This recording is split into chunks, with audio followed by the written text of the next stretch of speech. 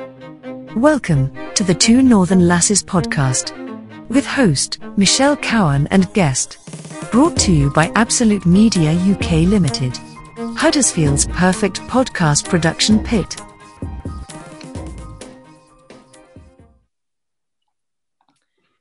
Hello, Trina. How are you?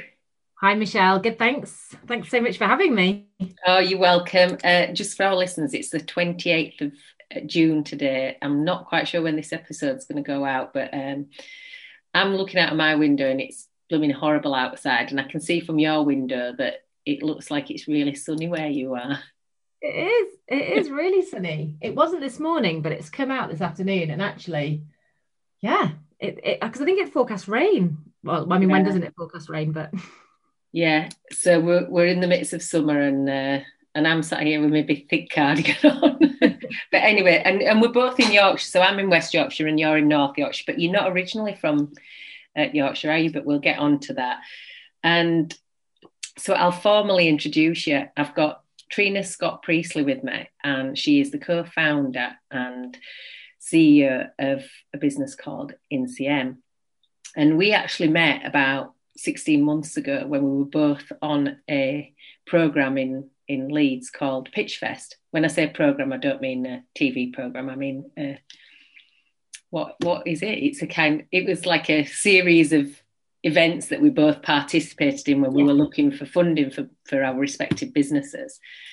And it's taken a long time coming, because we did actually talk about it way back then. Oh, you must come on the podcast, and now we are 18 months later, and you're here now. So that was pre-COVID life, or it was just starting to rouse his head, wasn't it then? Yeah. In fact, I think we missed the final, didn't we, because of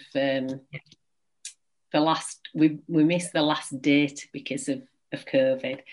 I think the last meeting I went to, a lot of people didn't turn up because they were a bit unsure about whether to travel and things. But I didn't go to some of the last ones because it was that train commute, and I was thinking, oh, if I go, what's going to happen? It was just, it was that funny time, wasn't it, when it was all uncertain. Yeah. Anyway, listen, I've been looking on your LinkedIn profile this morning because I like to sort of work out how I'm going to introduce somebody and stuff like that. So I was having a nosy around, and I noticed that you went to Hull University, and you reminded me that we've had this conversation before, because I went to what was the Polytechnic next door, which then became the University of Humberside, but it is now part of the University of Hull. So I could kind of make it up and say that I went to the University of Hull, but I didn't. And I think we were there at different times. I finished in 91. Yeah, I was a bit later than you. 2002, I think I finished. So it feels like a lifetime ago, doesn't it? It does. I know. It's like, well, what will it be? Nearly 20 years next year since I left. Yeah. It's longer than that when I went. Let's not go there. Yeah. But you're not originally from Yorkshire, are you? From Cheshire? Yes, I'm from Cheshire originally. But my dad actually grew up in Hull. So I have got Yorkshire connections. My grandma lived over by the coast in Bridlington, so I'd spent quite a lot of time sort of around and about. But I lived in a really small place called Bickley, which is near a place called Chumley, which anybody who's ever been to Chumley, there's a castle there. And there's a very good pub called the Chumley Arms, and everyone calls it Cholmondeley because of the way it's spelt. So it's quite funny.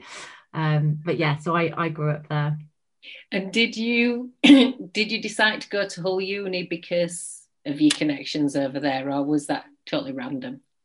No, it was pretty random. I wanted to go to university, but no one in my family had been to university or anything. So my parents were supportive, but they didn't really understand the process or anything. And I wanted to go and do geography because I really like geography, and but I wasn't really sure where I wanted to go. And anyway, you have to put, I can't remember how many places it was on your UCAS form, and So I put a few down, and I can't even remember what they were. I remember Newcastle was on there, and Bristol, and a few really good universities. And then I was trying to fill up my UCAS form, and I remember being sat in the sixth form common room, and God, this is not advice a younger person should ever listen to, but a friend I think she'd already been and viewed Hull University, and she'd said how lovely it was, and I thought, brilliant, I'll stick that on for that as my fill up my UCAS form.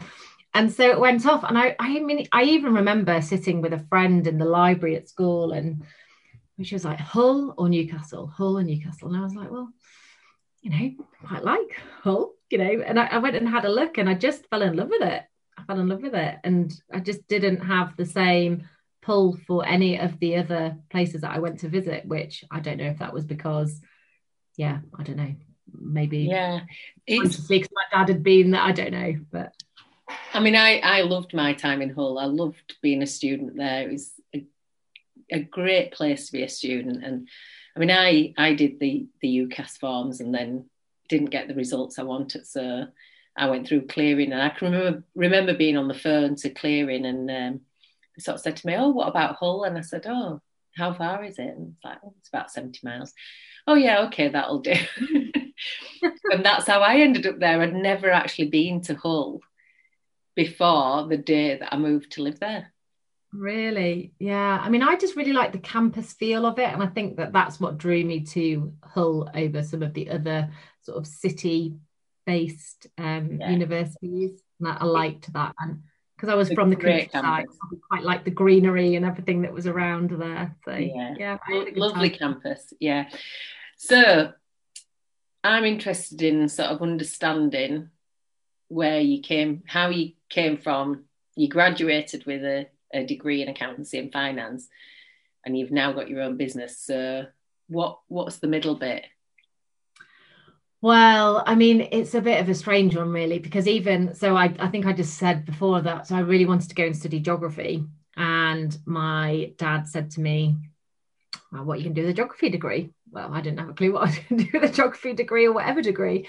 But he, felt like I should go and do something that would lead on to a job more straightforwardly. And I just remember talking to my stepmom and my brother at the time. And anyway, I think they threw in marketing and accounting. And I thought, it sounds all right. Yeah, I'm going to do accounting. And so I went and did accounting, which was a challenge because I did biology, geography, and German A level. So I had absolutely no foundation for it at all. So it was a pretty steep learning curve, to be honest, because a lot of people that I studied with had done, business studies or maths, and had done even accounting. So I did that. And then, I completed my degree, and I came out, I did really well. And then it was like, what next? And I wanted to go traveling. And again, my dad said, well, you need a job to come back to. So it was, whilst I hadn't enjoyed my accounting degree, I'd done well in it. And so it seemed like the sensible thing to do, or probably the easy thing to do, if I'm honest, to go and get an accounting, like a training contract, which is a 3-year contract to train and become an accountant in one of the accountancy firms, which is what I did.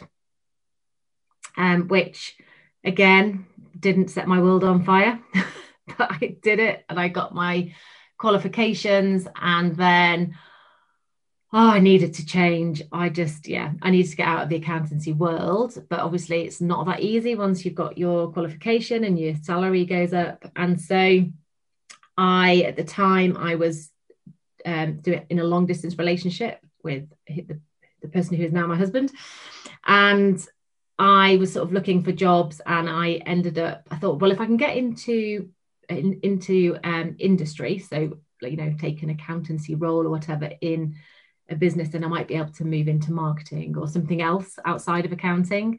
And so I ended up moving to Hewlett Packard, and I worked there for about 12 years, which was a great time. I had, in fact, about 10 years of that was spent working from home, which I know everyone's got used to that and adapted to that over the last sort of 12 or 18 months, but it was something that, you know, not many people were doing back then. And, you know, so I had great, on paper, it was great. I had a good career. I worked with brilliant people. I was given loads of opportunities. I was given flexible working while I had, you know, I've got 2 children. And so while I went through those times of having children and returning to work and then having another, and, you know, so I had everything on paper, really. I worked from home, so I had a lot of flexibility. And every time I sort of said something about my role, you know, my managers and my directors were great and would sort of work something new out to try and keep me interested or give me a new opportunity. But for many years, I had this, I guess, desire, dream, whatever you want to call it, I could just see what was happening with the online world and how it was bringing so many advantages and so many benefits to businesses that were growing, you know, through the online world. And one of the things that I was particularly drawn to, and I think it was because, I don't know what it was. So we got married. So we had a wedding list. And shortly after that, we had our daughter, our first child. And it was her first birthday, and she got 3 pink identical rocking horses for her birthday. Well, anybody that has a child knows that their house gets absolutely overtaken with plastic when they're little. Do you remember? Yeah. And so it was really from that. And I just thought, God, all this waste, you know, and it just, I felt so, I don't know. I just felt there had to be a better way in a world where there was all this technology and, you know, and I just felt that people spent, you know, hard-earned money, you know, and they were the perfect gift, you know, but we just didn't need 3 of them. And from there, I basically had this idea, which was to develop a wish list or a gift list that you could use for anything, you know, for any occasion, be it weddings, birthdays, Christmases, etc. And so I kept, you know, having this idea, and, you know, it was just like, there's nothing really out there like that.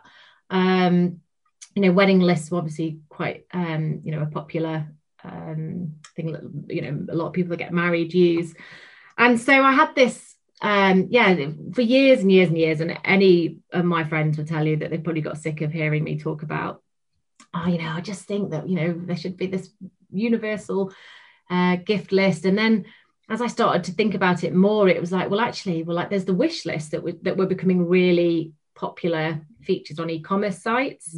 And again, great for the big businesses, but for small niche retailers, well, wish lists just aren't that effective, yet they can increase, you know, sales by up to 20%. So there was all of this sort of going around in my head for years. And I got to a point in my career where I was just, you know, I'd spent years doing this, not the same thing, but just, you know, it didn't set my world on fire, accounting. And, you know, I'd sort of had moved into more of a consultancy role.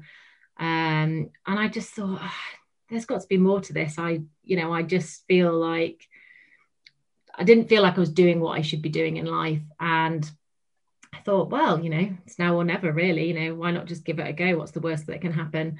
And at the time, the business unit that I was working in had been taken over by another company, and a lot of the culture had changed. And so I spent about 1.5 years begging for redundancy, which sounds just completely crazy to most people. But I knew that I needed to leave. And, you know, if I could leave with a redundancy, then that would obviously help me in terms of setting up a business on my own. And that was basically what happened. It eventually happened. I remember getting the call from my manager and saying, I think we can do it. You know, I think we can make you redundant. And I had that moment of excitement and elation. And then that moment of like, oh, shit, what have I done? You know, like it was literally equal measure of, joy and terror in the same minute, probably. And then that was it. I just thought I'm gonna, and so I left a couple of months later and started to figure out how I was gonna try and create what I had in my head. And that was it. I know that feeling though. I mean, I left my job at Cisco, and you think, what's the worst can happen? I mean, it's great if you can leave with a package, but if you've worked for a big corporate like HP or Cisco, you've got transferable skills, and there are other corporates out there that would take you at the drop of a hat. So I always had that in my back pocket. I just got to a point where I just thought, there's no way I'm going back. Not because I didn't like my time at Cisco. It's just that it was a different time, and you move on, and that was then, and yeah, it was great, but it's time for something new now. Yeah, and I think that my children were at that age where that they were both at school, and I don't know, I think life just goes through periods of transition, doesn't it? And and different things you kind of want to, and I think it's very easy, I because I'd been at HP for so long and they've been so good to me, and I you think, well, at what point do I stop doing this? Am I going to, at some point you have to take the leap to leave, whatever that is, and that's always going into the unknown. Otherwise I'll be there till I retired, which I knew I didn't want to do. So. Yeah, I know, it's like when you've got that nagging feeling, in like you had your idea and the dream, and you were trying to pull it all together and create something, and it's like an itch that needs scratching, and you've just got to do it. Yeah, and I remember, I obviously spoke to lots of friends at the time, and I remember one friend in particular who had, he'd been through a similar sort of transition in terms of leaving a big corporate and setting up business on his own. And I just remember he said to me, well, whatever happens, you'll be a richer person for it, because of the people you'll meet, the experiences you'll have, and the things you'll learn along the way. And he said, it probably won't end up being what you think it will be or thought it would be. And that, one thing will probably open another door and it'll lead on to something else. And it's so true. Yeah. And that is sort of what's happened. So yeah, I think that there comes a point in your life where you sort of need more fulfillment than financial security at a time. And then you want the financial security back. No, I totally agree with you. So moving on to where you are today, which is INCM, and I would describe it as and you can tell me if I'm wrong here, a kind of highly curated online retail for independent British brands. But I would also add that there's an element of quality around that. It's, you can tell that you've handpicked the brands because it all just looks lovely. My initial thoughts on your website, when you get on there, you just think, oh, this is a nice place to be. I'm just going to have a look around. And of course, I was preparing for this. So I was like, right, okay, let me see what I can find. I found some gorgeous silk pajamas. So if Clive's listening, he needs to go and have a look. There was a coffee and chocolate gift box, which I thought would make a really beautiful gift for somebody who likes both chocolate and coffee. It's like, what do you buy the person that's got everything? That would be kind of like that. I saw a really nice aqua dress ring, which I normally wear a blue topaz ring. I'm not wearing it at the moment, but I normally wear it, and I just love the coloured stones stuff. So I was really attracted to that, but more importantly, the price point. I thought, gosh, that's really reasonable. And then I was looking through the kind of baby section and found this pillow spray. What was it called? I've written it down.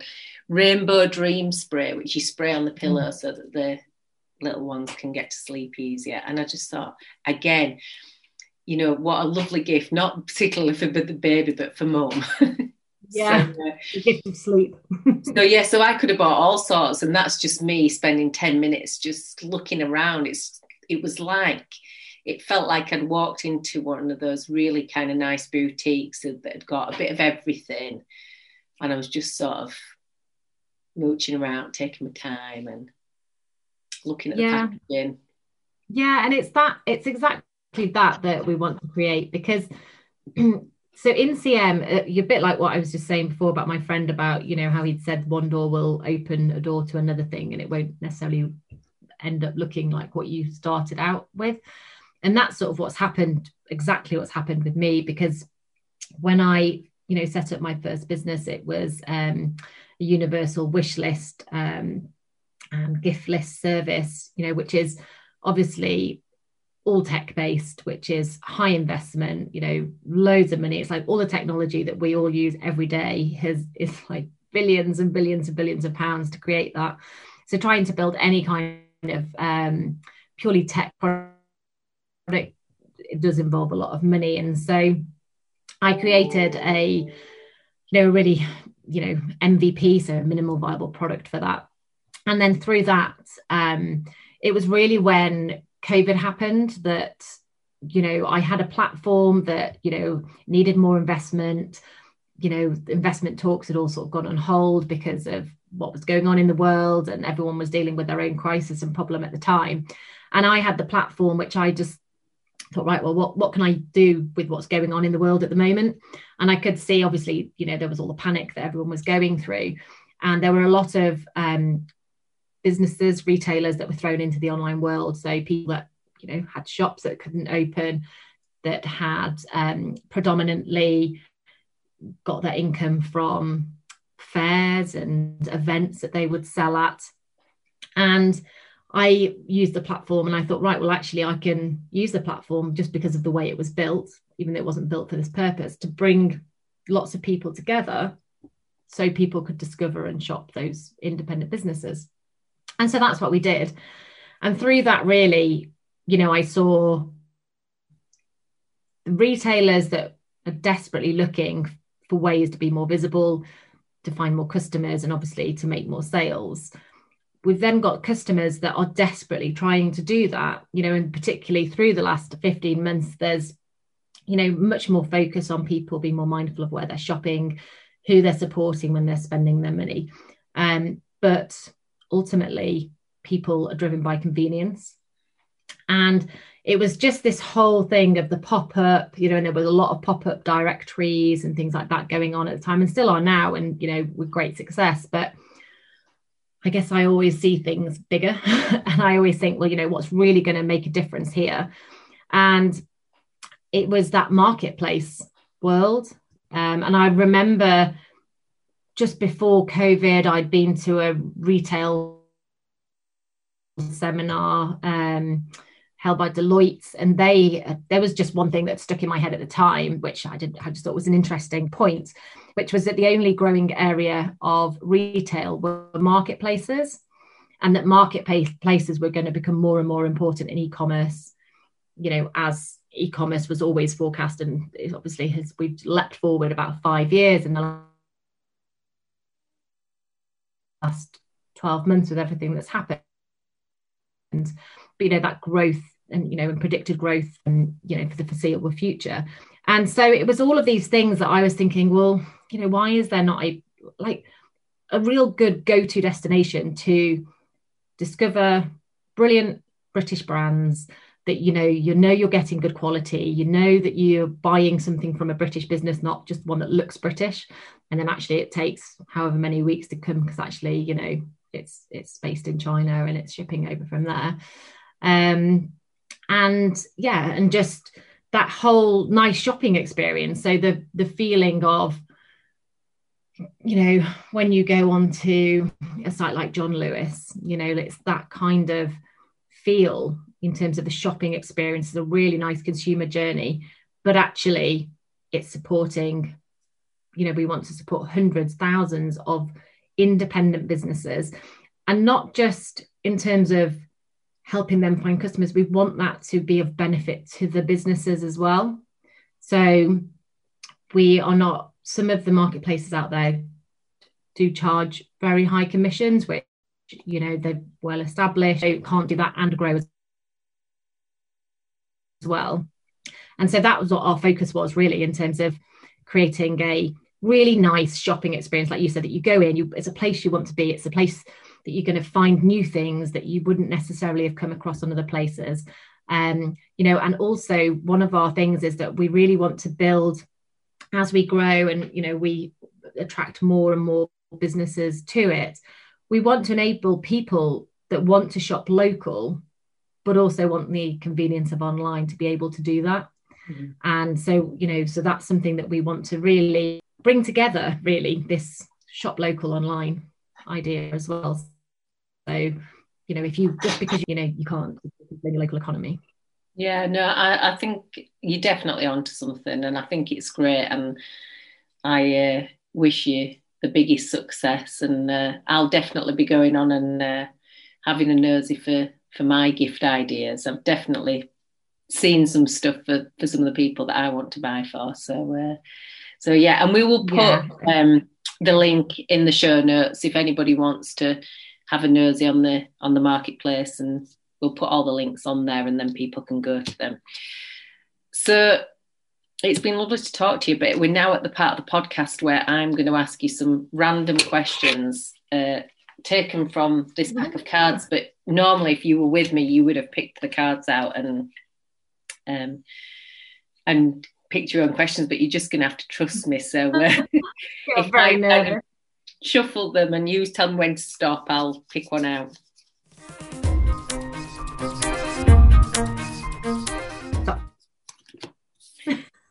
Okay, so if you dropped everything and went on a road trip, where would you go? Oh, interesting. Well, obviously this is assuming there's no quarantine or anything like that, and that you can just go with complete freedom like we used to take for granted. So I think it would be to Canada. So yeah, I would say either New Zealand or Canada. New Zealand because I've been there before. My husband spent a lot of time there. We had a great trip there together, and we've always said we'd like to take the children there, and so that would be great. But then Canada is somewhere that I have never been, but I would love to go. So yeah, they're kind of, to be fair, they're the two places on my, we're going to do these big, amazing trips with the children at some point when we're allowed. Yeah, well, I've been to both, but I've spent, we did a month as a family in New Zealand 4.5 years ago, and that holiday was a catalyst for me deciding to leave my corporate career. Oh, really? So, we were on the holiday, and I'd never kind of had that time before. I'd not had a month with my husband and the kids without working. So, yeah, it gave me the space to sort of think about things, and it definitely did make me think. I was like, okay, there's definitely another way of doing this. So yeah. But yeah, anyway, next good taste. Right, it's like that whole thing. Yeah. So I'm shuffling now. So tell me when to stop. Stop. Okay. If a movie was made about your life, which celebrity would play you?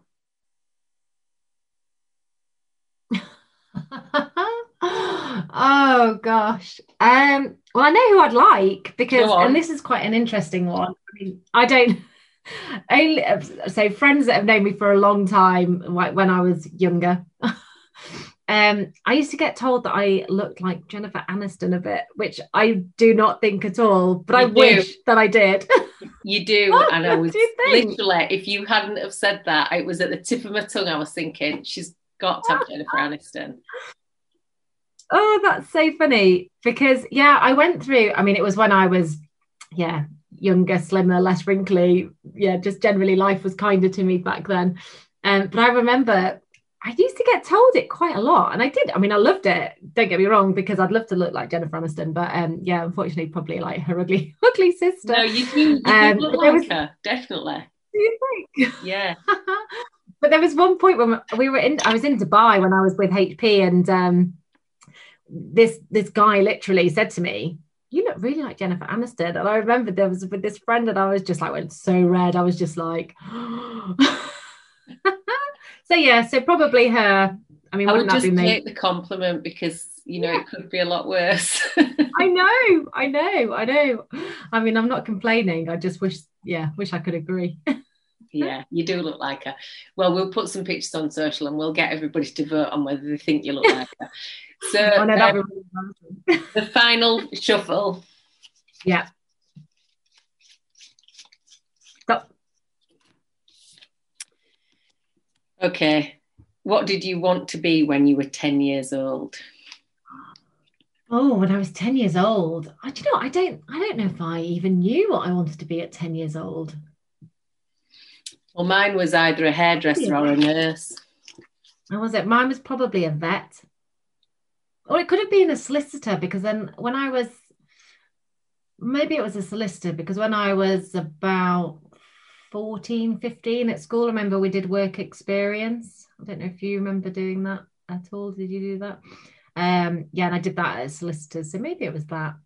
I went through a period of really wishing that I'd been a weather lady, though. I don't know why.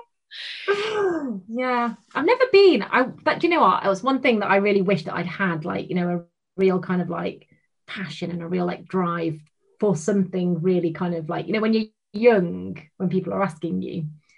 So yeah, we've had just probably one guest on the podcast that is still doing what he dreamt of doing. So he's a professional rugby player. It was Danny Brough, and right from being little, he knew he wanted to be a professional rugby player, and he's never wavered. I think that's amazing to have that like passion. Yeah, you know, right, that you just know. I just think, yeah, everyone wants that, though, don't they? But yeah. Good. Well, it's been brilliant to talk to you, Trina. Lovely catch up. Thank you for coming on the podcast. Oh, thank you. No, it's been really nice chatting to you, and yeah, it's brought back lots of memories about Hull. Good. Right. See you soon. Great to talk to you. Thank you for listening. If you like our podcasts, please leave us a review on your favorite podcast listening platform. If you would like to sponsor a future episode, then please get in touch through social media.